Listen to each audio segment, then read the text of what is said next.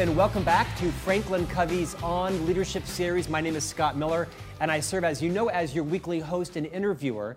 Most weeks when we invite a guest to come on, we follow a very similar format. And when I say most weeks, I mean every week since the inception of this leadership podcast, which, by the way, I mentioned is the fastest growing and largest weekly newsletter dedicated to leadership from Franklin Covey. Most weeks we bring an author on and the production team picks a book that they've written, whether it be from a CEO, a best-selling author, a business titan, or someone who might be a social scientist or a researcher dedicated to a problem that we think our clients, our subscribers might be interested in. It might be how to be a better frontline first-level leader. It might be issues that unit-level leaders are challenged with, building a high-trust culture, executing on strategy. We go deep into a book.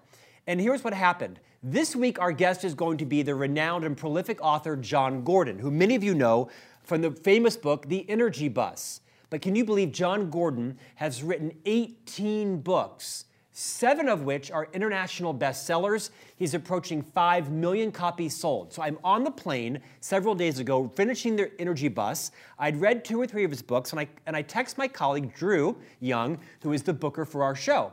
And I say, Drew, I have an idea. I want you to call up Jon Gordon in anticipation of his interview and ask Jon, would he be willing not just to talk about the power of a positive team and the Energy Bus, but would he be willing to talk about perhaps 6, 7, 8, 9, even 10 of his books on the program today? And Jon immediately said, I'd be happy to. So today is going to be a water ski across some of the profound concepts that have made Jon Gordon a household name if you're in business or in any kind of leadership capacity, but increasingly on the tails of Stephen Covey with 5 million copies sold. Jon Gordon, welcome to On Leadership.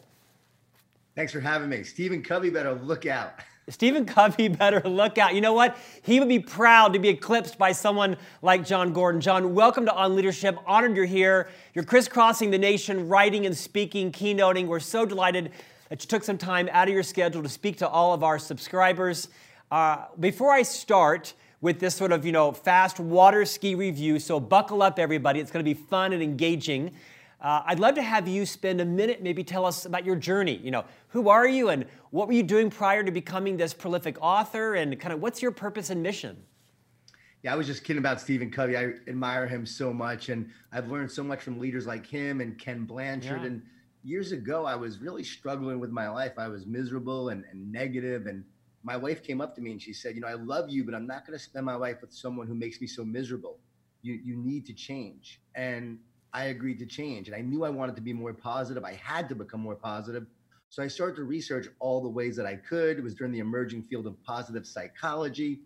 And that led me to start writing these positive tips every week that I started sending out to friends and family. I started a newsletter. I had 5 subscribers, my mother, my brother, my best friend from college. And I started to share this message out there. Well, that led to eventually someone seeing it, wanting to do a book with me, which 2 years or 3 years later led to me writing The Energy Bus in 2006, came out in 2007. And then I started to work with all these different leaders and organizations that started to read that book. I had been in business myself. I was a restaurateur. I was an entrepreneur. I worked during the .com. So I had a number of business opportunities along the way. But I knew that ultimately this is what I was meant to do, was to share this message. And so as the book started getting out there, I let go of the business stuff, and I just really specifically focused on leadership, on building and developing positive leaders, great leaders, and then also building strong teams. I know that's my mission, and it's what drives me every day to make teams stronger and to help leaders become better. Jon, I want to get on the Energy Bus pretty quick. It's been out for, 12 years. It's consistently every week a Wall Street Journal bestseller. But before I do that, I want to have you swivel around your chair and pick up the book behind me that's, I think, written for kids, because that's a great book. Would you just take that book behind you? I have 3 sons, 5, 7, and 9. I'd love to have you just talk about the Energy Bus for kids for a minute. Yeah, the Energy Bus for kids. It's a book that's based on the Energy Bus, but it's for kids, and it teaches kids how to overcome negativity, how to overcome adversity, and how to overcome bullies at school. Bullying is a big problem. So this is about teaching kids that their positive energy is greater than all the negativity, that we have to help them stay positive through their challenges. So a lot of schools are using this book the Energy Bus and for kids, and they're reading it to their kids. And yeah, I just get a lot of great emails about the response and how much kids love it and what it teaches them, more important. Jon, the Energy Bus for Kids has taken off. I'm going to order it today for my 3 sons. Is it more a book that parents read to their kids, or do you think it's a book that kids read for themselves? Well, it depends on the age. Early on, parents could read to their kids, but as they get older, they can read it themselves. It's funny. We also have some middle schools that will actually, share with kids, and they can read it because it's just such an easy read. I've had some sports teams read it because it's such an easy read. Hey, we don't need to read a big book. Let's read this book and learn these principles about staying positive. It's funny you say that because, as you know, Dr. Covey wrote the book, The 7 Habits of Highly Effective People. This book is in its 30th year, sold 30 million copies. You're a big fan and follower of Dr. Covey, although he's passed now. His son, as you know, Sean Covey, wrote The 7 Habits of Highly Effective Teens. This book has sold, I think, close to 10 million copies. It's insane. And you'll find many organizations that will buy the teen book for their people just because it's actually a bit of an easier read, and the examples are so much more relevant and easy to digest. So similar to Energy Bus for Kids. Yeah, we think we have to make it complicated, but so often people really respond to what is simple and actionable. And can they, take action on it? Wrote a book called The Coffee Bean, just came out recently. And The Coffee Bean is such a simple message. It has pictures in it. It's only a 20-minute read, and yet it's been probably my fastest best-selling book that I've written. It came to my house 2 days ago. I've not read it yet, but I have it on my counter. My colleague Drew bought it for me. Okay, let's get started. Everybody buckle up. We're going to do the water ski of your lifetime. If there ever was a literary speed round, this will be it. Jon, the Energy Bus is profound. There's a reason why it's still 12 years in, a perennial bestseller. Give us a few minutes on what inspired you to write the book, what it's about, and kind of maybe water ski across some of the 10 points in the Energy Bus. I met a bus driver in Denver one day, and he had this amazing positive energy. He was sharing it with all of us. I asked him why he was so positive. He said, because I love life. He said, I love you. I love me. I love God. He said, it's all connected and I love it all. And so one day I was walking, I had this idea that I should write a book about a bus driver who changes a passenger's life and how they have an impact on this passenger. Well, it turned out it was a woman bus driver as I started to write it. Her name was Joy, and Joy teaches George the 10 rules for the ride of his life that not only help him become a more positive person, but a better father, a better husband. And it's about getting his team on the bus and moving in the right direction with a shared vision, focus, and purpose. It's about the fact that every one of us will have to overcome negativity, adversity, and challenges to ultimately define ourselves and our team's success. And we have to stay positive through all the negativity. And the funny thing is, when I wrote that, it wasn't very popular. It was rejected by over 30 publishers. But as we've moved forward in this world over the past 12, 13 years, right, with all the negativity, it seems like people are grasping this positive message more than ever now. And more teams and more organizations are actually using it. So it's more popular now than it was 5 years ago. It was more popular 5 years ago than it was in 2007 when it came out. Jon, I find it especially validating, and I'm in the book business, right? I've authored or co-authored 2 books myself. I have a few books coming out. I helped to lead the book division for Franklin Covey. And so I'm pretty intimately acquainted with the New York Times list and the Wall Street Journal list. I find it especially validating for you that if you look at the list every week of business bestsellers in the Wall Street Journal, you'll see, these political books, a lot of books around how I made $1 billion, and, kind of just, sort of badass stuff, and here's how we invaded this country from a general. And then there's always Jon Gordon on the list, often with a short story, a parable, something that's kind of fiction that brings to life these common principles. You're always right there with these other, sometimes, like I said, how to become a great business leader through all my lessons. Why do you think, beyond just the positive message, this book has done so well? I think the Energy Bus is just a special book. You really can't explain it. I think the rules are based on truth. So there's a lot of truth in it. If you look at the principles of love your passengers, and how to overcome negativity, and no energy vampires allowed, and feeding yourself with positivity on a daily basis, because if you don't have it, you can't share it. About having a vision of where you want to go. So I think these principles are truth. I think it's a very simple, fun, engaging, powerful story. And I think as you read the story, the lessons become part of who you are. And it's something that people just seem to pass on. But why it took off, I have no idea. I honestly did not expect it to do so well. I'm amazed at this journey. I'm humbled by this journey. It's just sometimes hard to believe of who's reading it, where it's being read, and the impact it's having. But I just know that I was meant to write it. I know I was meant to have this book out there. And I do love talking about the principles. And the best emails I get are people who have read it, who have been down, who have been negative, and it turns them around. And they become a better leader. They become a better manager for their team.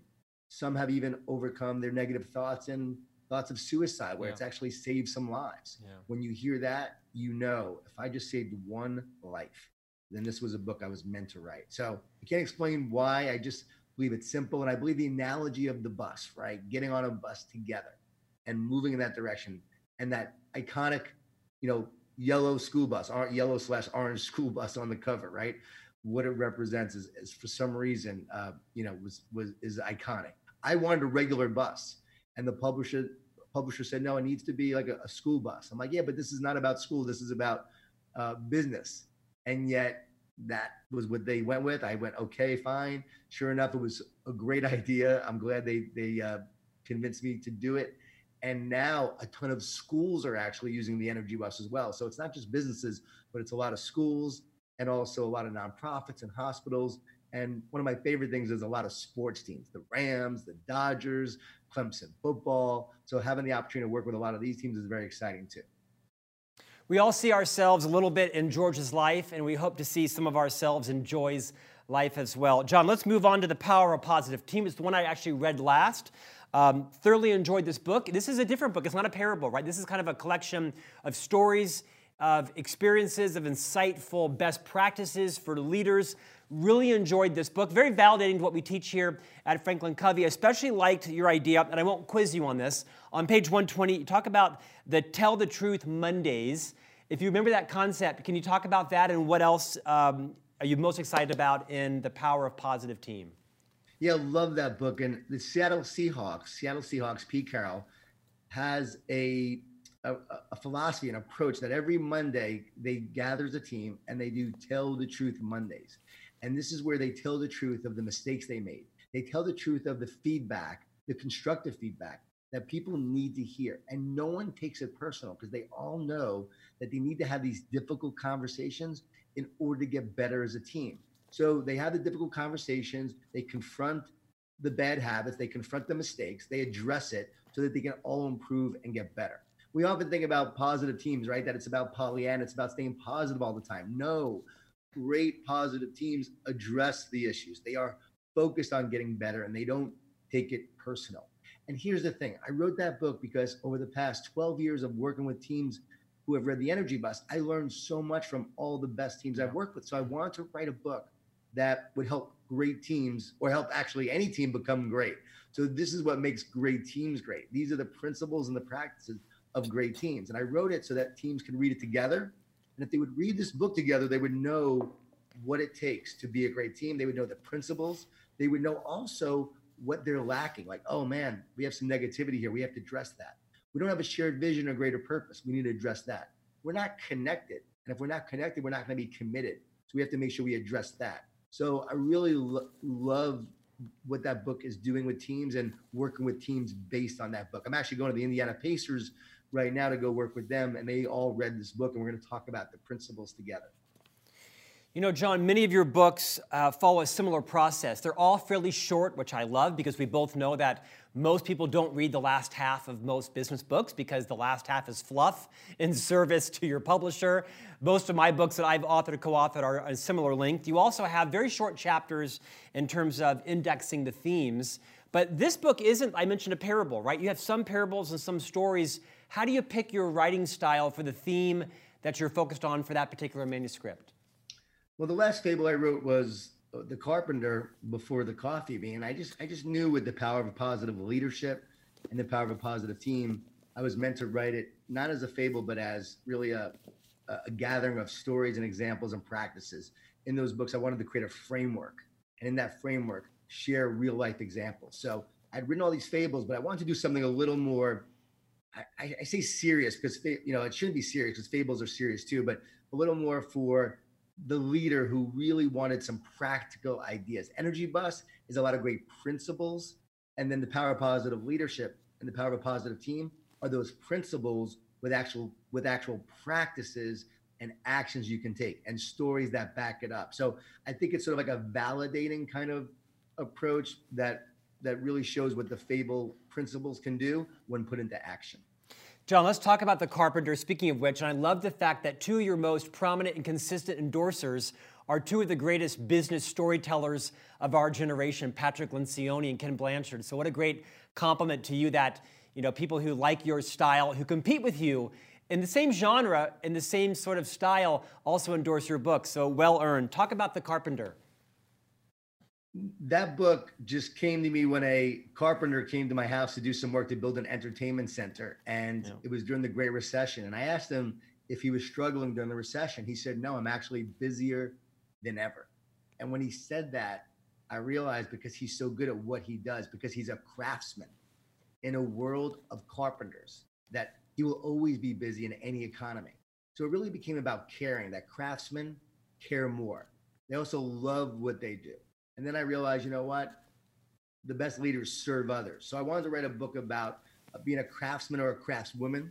I wanted to write a book about leadership, about the greatest principles of all.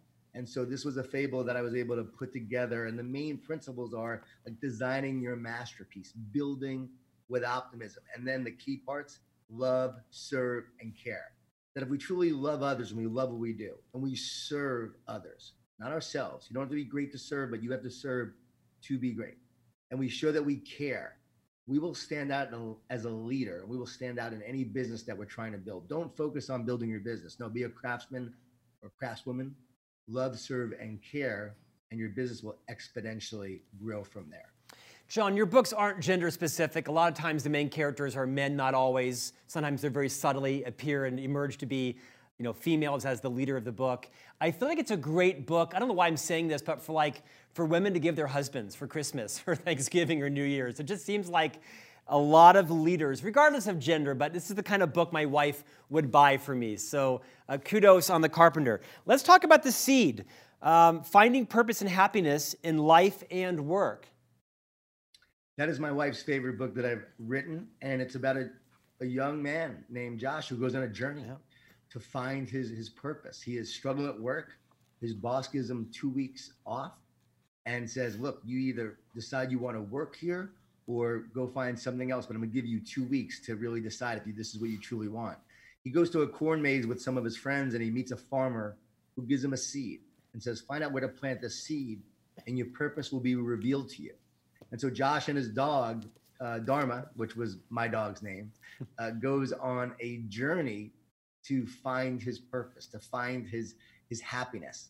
And it really is, a powerful book about what really drives us, where our purpose comes from, and how we need to be, how we can be happier. We live in a world that is always seeking happiness, but no, don't focus on seeking happiness. Decide to live with passion and purpose, and happiness will find you. So The Seed is a great book for anyone who's graduating college or someone who has lost their way or wants to know their purpose to read that book. Or anybody who's 51, who's looking to rediscover their purpose or uncover their mission, right? Honestly, I think it's like a midlife book. It's a great. I've had that happen. It is. It's a great read for someone like me that's, 3/4 of the way through their life and over halfway through their career, and their purpose and meaning, their legacy is starting to look at them in the face because they've got, 20, maybe 30 years left, and their kids are kind of growing up, and it's a masterpiece. What I love about your books, I love a lot of things. One is the covers are very thoughtful. They're very inspiring. I love the fact that you always put all of your books on the inside back sleeve. It's genius because I'm on this plane and I'm reading the book and I'm thinking, okay, well, I've read that one. I haven't bought that one. I'm buying it online in the plane. And I call up Drew and say, you know what? What the hell? Just buy all 15 of them. I'm going to interview the guy in all of them. And I'm sure it's what happens. So it's a genius machine behind that. Let's talk about soup. A recipe to create a culture of greatness, something that all of our subscribers are interested in. We understand that leaders are the linchpin of creating great culture. People don't quit their jobs, they quit their boss and their culture. Talk a bit about soup. Yeah, before there was the power of positive leadership, there was soup, which is sort of a follow-up to the energy bus, which is really a book about creating a great culture. Like this Yeah. is how you build a great culture. And the main gist is that actually comes from my grandmother. Like she loved to cook and she made the most amazing soup. And it was matzo ball soup. I had a Jewish grandmother, an Italian family. And when she was making her soup, she was loving you. And when you were eating it, you were loving her back. Well, after she passed on, other people tried to make the same recipe, but it never came out as good. I'm convinced her love made the difference. And having been in the restaurant business, we know that different chefs could do the same exact recipe, follow it to a T, and it still comes out a little different. So we can't separate the person from the sandwich they're making. We can't separate the soup maker from the soup. And so who stirs the pot determines the quality and energy of what is in it. And so we can't separate the leader from the culture. This is the main point. So how you lead, the culture you build comes from the essence of the leader that you are. And this is a recipe to build a great culture, to be a great leader. Jon, we use at Franklin Covey this On Leadership Forum to allow us to raise up some of the influence of our own thought leaders. We've had on Corey Kogan, Stephen M.R. Covey, Chris McChesney, Todd Davis, and a dozen others. We also use it as a forum to raise up people who we find interesting. Never before have I used it as a blatant a promotion of one author's multiple books, but I think genuinely the collection of your thinkings and writings is so intoxicatingly positive, and not soupy positive, meaning that like really tangible. What inspires you to write the next title? Next we're going to talk about the training camp. Do you have a process or a formula? Do you go for a walk? Does your wife whisper to you? What kind of is the process for 18 books? Yeah, I'm glad you asked that. It's and thank you for sharing the books. It's something that I'm not very self-promotional. I do love to share the books that I've written. It's not because I want to sell books. I truly mean that. It's because I want people to read the books. I didn't write these books to sit on a shelf. I want people to read them so that hopefully they can, be impacted by them. And the more that they're out there, the more they're selling a lot of copies, the more you hear from people who have benefited from them and kids who have read them. And that's what I love about Training Camp. It's being read by adults, but also teenagers, and having a really big impact on people's lives. And it's my favorite book that I've written. And my process for that book and all books are get up in the morning and start writing. If I get on social media or I start doing email, I cannot even think and I won't be able to write. So I have to really write first. Then take a little bit of a break and I go for a walk. And while I'm walking, I practice gratitude and I honestly pray. And as I pray, the ideas just start to come to me. It's amazing. Every book I've written has taken about 3.5 weeks to write. The longest has been 4 weeks, which was The Power of Positive Leadership and The Power of a Positive Team. So every fable is about 3.5 weeks of pure inspiration. So I get these ideas and I don't take credit for it. It just really comes to me. And then I go back and then I start writing some more and I'll write down some ideas. Like when I wrote The Energy Bus, I only had 3 rules, not 10. And as I wrote the book, it just somehow evolved. And I didn't know I even could write a book when I wrote The Energy Bus because I never wrote a fable before. So after writing that process, I realized, oh, maybe this could happen again. I didn't know. So I wrote a second book, The No Complaining Rule. Same thing happened again. Wrote a third book, same thing happened again. After about the 5th book, we moved and changed homes. So I was concerned that I wouldn't be able to write in another home. I was really a little worried about that. So I was like, maybe we have to stay friends with the people we sold to. I'd have to go up to their office where I was writing and go right there. And sure enough, I was still able to write, the other books, in the new home with the same process. So it was the process, not the place, and the inspiration that came through. And so that's the process. And I write, and then before I go to bed, I actually will write some more ideas and I'll actually read what I wrote. I'll edit it a little bit. And as I'm going through it, that will give me a few more ideas. And then the next morning I wake up with these fresh things that I have to now attack and put down on paper. Very painful to write. I always feel like I'm birthing something, although I've never given birth. So I'm sorry. I don't mean to, offend women, but it feels like birthing a book. Nowhere the pain that I'm sure of having a child, but there's a pain that's associated with it, and it's a discomfort. And it's really, my wife calls me the mad scientist during this part. But when it starts to come out, starts to share it, and it comes together. And then the carpenter, when you don't know the ending, and then it comes to you on a walk, and you write it, and you realize the ending of the carpenter matched the beginning perfectly, and it was there all along. you just had to wait for it.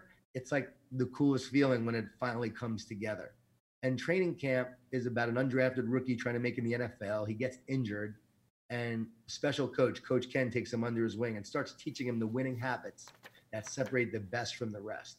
And it's about a book about excellence, like what the best do better, but it's also about we have to overcome our fear, find our faith to ultimately be all that we're meant to be. And it's the journey we must all go on. So I think that's why I love it so much. And one of my dreams is to make it into a movie, and it's something I'm working on right now.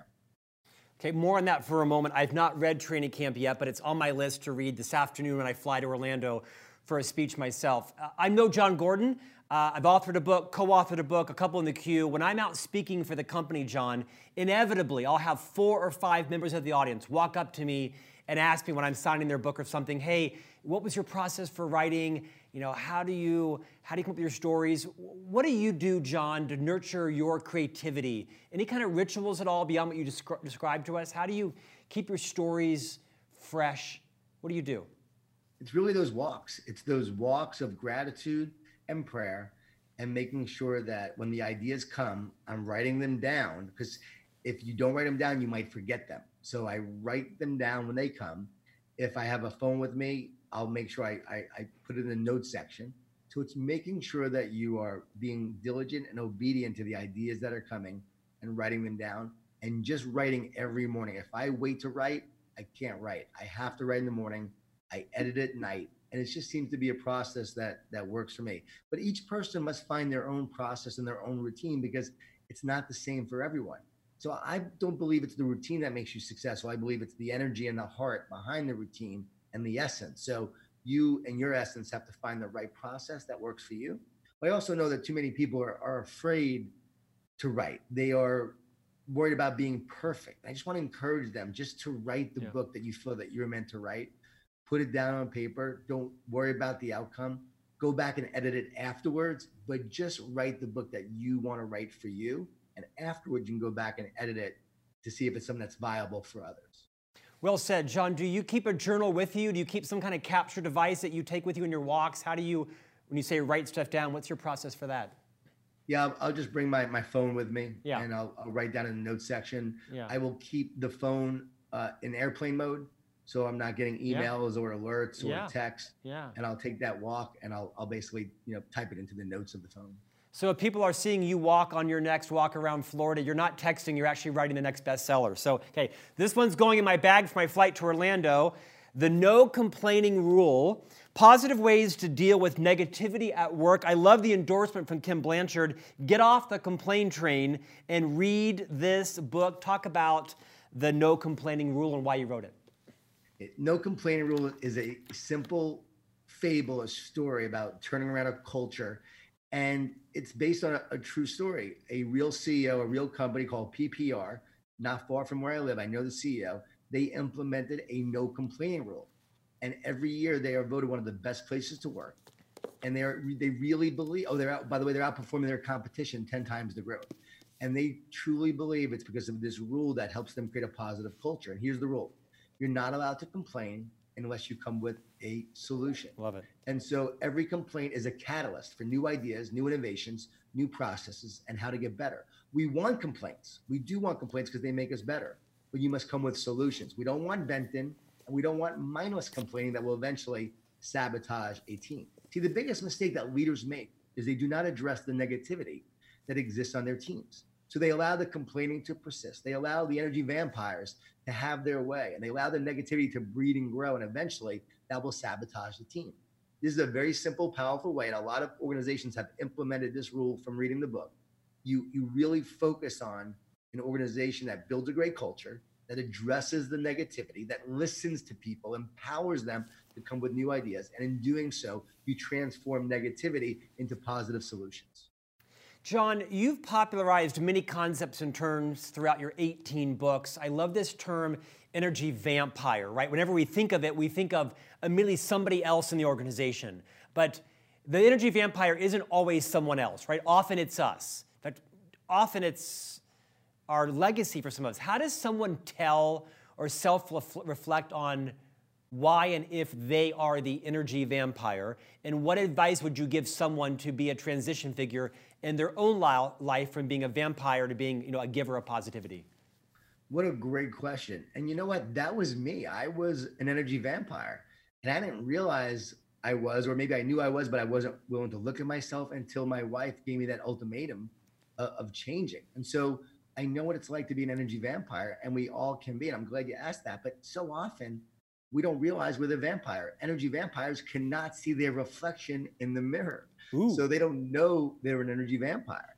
But I think it's helpful to ask people, what's it like to be led by me? What's it like to work with me? Am I positive or negative?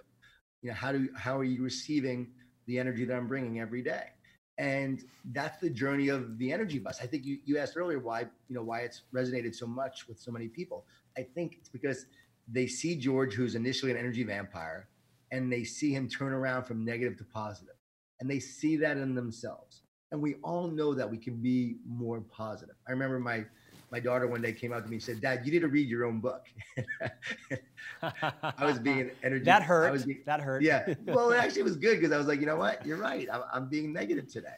And I need to turn it around. And so we all could, make changes that improve ourselves. And also she wrote a college essay and she said, when I was young, my mom struggled with her health and my dad struggled with himself. Wow. But he worked to become a more positive person. As he did, he started writing these books and started sharing this message, and other people started to change. And if they change and he could change, the world could change. You better believe it brought tears to my eyes because I saw how my one decision to be a more positive person impacted everyone around me. So I think it's really important to know, I want to be the best version of myself so I can share that with others. I need to feed myself so I can feed others. I need to be positive so I can make a greater impact on the people around me. And wanting to be a more positive influence is what we're all about, right? That's why, I write what I write. It's why I go give the talks I give. And it's doing that hopefully one person at a time. So for each person, it's about them looking within, asking for feedback around them, and wanting to grow themselves. Oh, we have an exercise that's really good in our training that we do, positive leadership training. We have people rate themselves on a scale of 1 to 10. How positive are you? And also, how well do you communicate with others? 1 to 10. And then what would make it a 10? And then you go and ask each member of your team on a scale of 1 to 10, how well do I communicate with you? What would make it a 10? Is it positive or negative? And they get amazing feedback from their team that will help them hopefully make it a 10. Jon, our time is coming to a conclusion here. I want to do a quick, speedier speed round. The power of positive leadership. What concept in here are you most proud of that's perhaps different than some of the other themes of the book around positivity? I've not read this one yet. Okay, it's just what makes great leaders great. And what I love about that book is the principle of love and accountability. That great leaders lead with love and accountability. Too much accountability, not enough love. Well, then you're driving all the time and you're burning people out. Too much love, not enough accountability. You have a great family. You might have a lot of love, but you're not getting better. You're not helping people become great, and you're not becoming a great organization. The best leaders lead with both love and accountability. Alan Mulally, who turned around Ford, I interviewed him for the book. He told me, "Jon, you got to love them up, but you got to hold them accountable to the values, the culture, the principles, and the standards of what you believe in, what the culture is all about." And I just love that. Love and accountability. That's how great leaders lead. I'm a sucker for books at point of purchase. I left these last two to the end. Talk about, I love these covers too. I'd love to know more about kind of how you come up with these ideas. The Positive Dog. Talk about this, Jon. Yeah, feed the positive dog. Yeah. It's that analogy of we all have two dogs inside of us, a positive or negative. Whichever one you feed, that's what grows. So this is a little fable about a negative dog in a shelter that has to learn to be more positive. And Bubba, the big dog, teaches him how to be positive. So it's taking positive psychology and the science and the benefits of positivity and teaching it to the reader using examples, using this fun, engaging story that will bring a little tear to your eye at the end. I promise you that in a good way. Yeah. It's heartfelt, but you're learning the lessons along the way. I mean, Jon, what's fascinating is obviously there is a dominant theme, right, is positivity. But these books keep outselling each other. People like me buy 4 and 5 copies, and we know kind of what's going to happen, but the way you come at it from an angle brings a whole different level of inspiration to readers, and I'm the first. I mean, I read, you can see, hundreds of books a year for all these interviews that I do on 2 podcasts, and I can't eat yours up enough. I left this one for the end. The Shark and the Goldfish. Surprise, positive ways to thrive during waves of change. I thought this one is especially relevant because everyone's dealing with change in their organizations, in their life. The cliche, it's the new normal. Talk a bit about the shark and the goldfish. Yeah, every organization is dealing with change. And this is sort of like who moved my cheese, but really focusing on the fear that we experience as we're going through change. And we look at during the Great Recession, and companies that were fearful and resisted change were crushed by the wave. Those who, who embraced the change rode the wave to a successful future. So this is about riding the waves of change, and your perception of change and how you see change determines whether you will thrive or be crushed by the wave. So it's staying positive through it, but it's also about your perspective, how you see change. See, I believe we like change. We just don't like transition. And so the transition is what makes us uncomfortable. But ultimately, we like what change produces.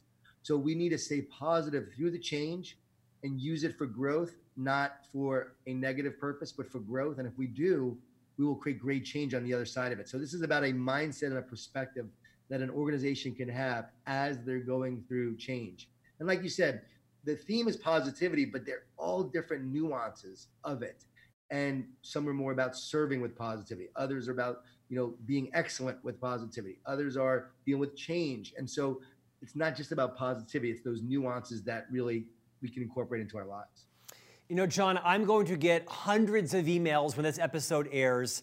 People are going to ask me, did Franklin Covey buy the Jon Gordon organization? Why did you review 10 of his books? No, we didn't. And here's why I wanted to feature Jon Gordon today. I think you mentioned it earlier. I think we're living in a time of toxicity, of negativity, of where politicians make their opponents their enemies. And I think regardless of who you support, everybody is fed up and sick of it, right? Everybody wants to pay their bills and provide for their children and be a good friend and leave a legacy. And you've given people a great ongoing path. 18 books, 7 bestsellers, nearly 5 million sold. I want to just give a platform to you because we are an abundant organization. Franklin Covey likes to help our clients. We like to build capability, effectiveness in people, positivity. So Jon, I appreciate all you're doing to offer to the industry. I hope your organization thrives well. What's next for you on the horizon? I'm guessing there's a lot in the pipeline. Can you give us a sneak peek? We didn't review 8 of the books, but what's next coming out?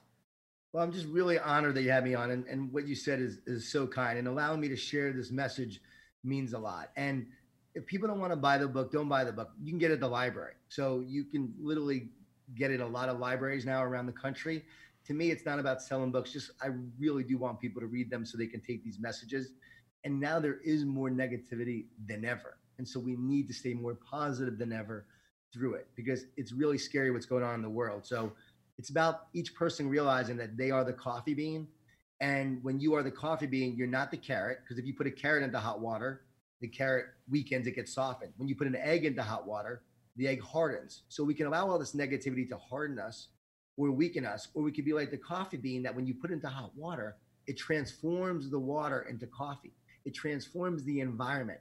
And that's our jobs. Our jobs as leaders and as people is to go into our organizations, into our schools, into our communities, and transform the negativity with positivity. Each person has that power inside them to create the world outside them. So that's why we do what we do. And you are an amazing organization. You are doing that every day. And so I just, can't thank you enough. What's ahead for me? My wife and I are actually writing a book called Relationship Grit. And it's about our ups and downs in our marriage, how she almost left me, about how we turned things around, how, I was a jerk early on, how I made mistakes, and how, again, through it all, we stuck together. And so many people just give up. And I don't think we give up because it's hard. We give up because we get discouraged. So this is about how can we stay encouraged in our relationship together to stick through the things that make us maybe want to leave, but ultimately stick together for our families and build great relationships and communities in the process. So Relationship Grit, we're working on that. And I have a quote book surprise called Stay Positive coming out. That's a bunch of different quotes from all my favorite tweets, because I tweet a lot. And so these are like a lot of tweets, a couple hundred of them, that just a little quote book that every day you can turn to any page and find a quote that might be right for you in that day. Yeah. Jon, such an honor. The coffee bean arrived today or this week on my doorstep. I'll be reading it in the coming days. Best of success for you, Jon Gordon, the insanely contagiously positive author and speaker of course, the book everyone knows, but not everyone's read. So pick up a copy of any of his books, especially The Energy Bus. Jon, if you were to advise someone that's having a tough time in their career, their marriage, finding their mission, finding positivity, would you give someone some advice to say, you know what? Go to the library or the bookstore and pick up which one of your books first. Is there like a launching point that you think is a good starting point for people? Yeah, always The Energy Bus. I would definitely say just start there, read that book, and read it together. You know, read it with your partner, read it with your spouse, read it with your business team. Just start with that, and then you'll have the common language and the dialogue and the principles to say, all right, we can start taking some simple steps to start to turn things around. Jon Gordon, such an honor. Look forward to Relationship Grit, and we'll have you back on when that book comes out. Thank you so much for having me. Thank you, Jon, and thank you for taking the time today to listen. I think this was meant today to be a bit of a different interview, right? But I hope you enjoy the wisdom behind kind of running through Jon's series. They all have, of course, a theme, but every one of these, I think, is a great way to reinforce in us the power of positivity in a tough time when it is easy to be negative and vitriolic. So I hope you've enjoyed On Leadership, and we'll see you back here next week, where I promise to discuss only one book on the On Leadership series. If you're not subscribing, visit franklincovey.com, click on the On Leadership button, subscribe. It's complimentary, comes out every week on Tuesdays, about 8 o'clock Eastern Time via email. It includes an interview just like the one today with Jon Gordon. It's both in video and podcast format, as well as a downloadable tool from Franklin Covey's toolkit and a blog written by me about an insight from my learning from the author or the guest that day.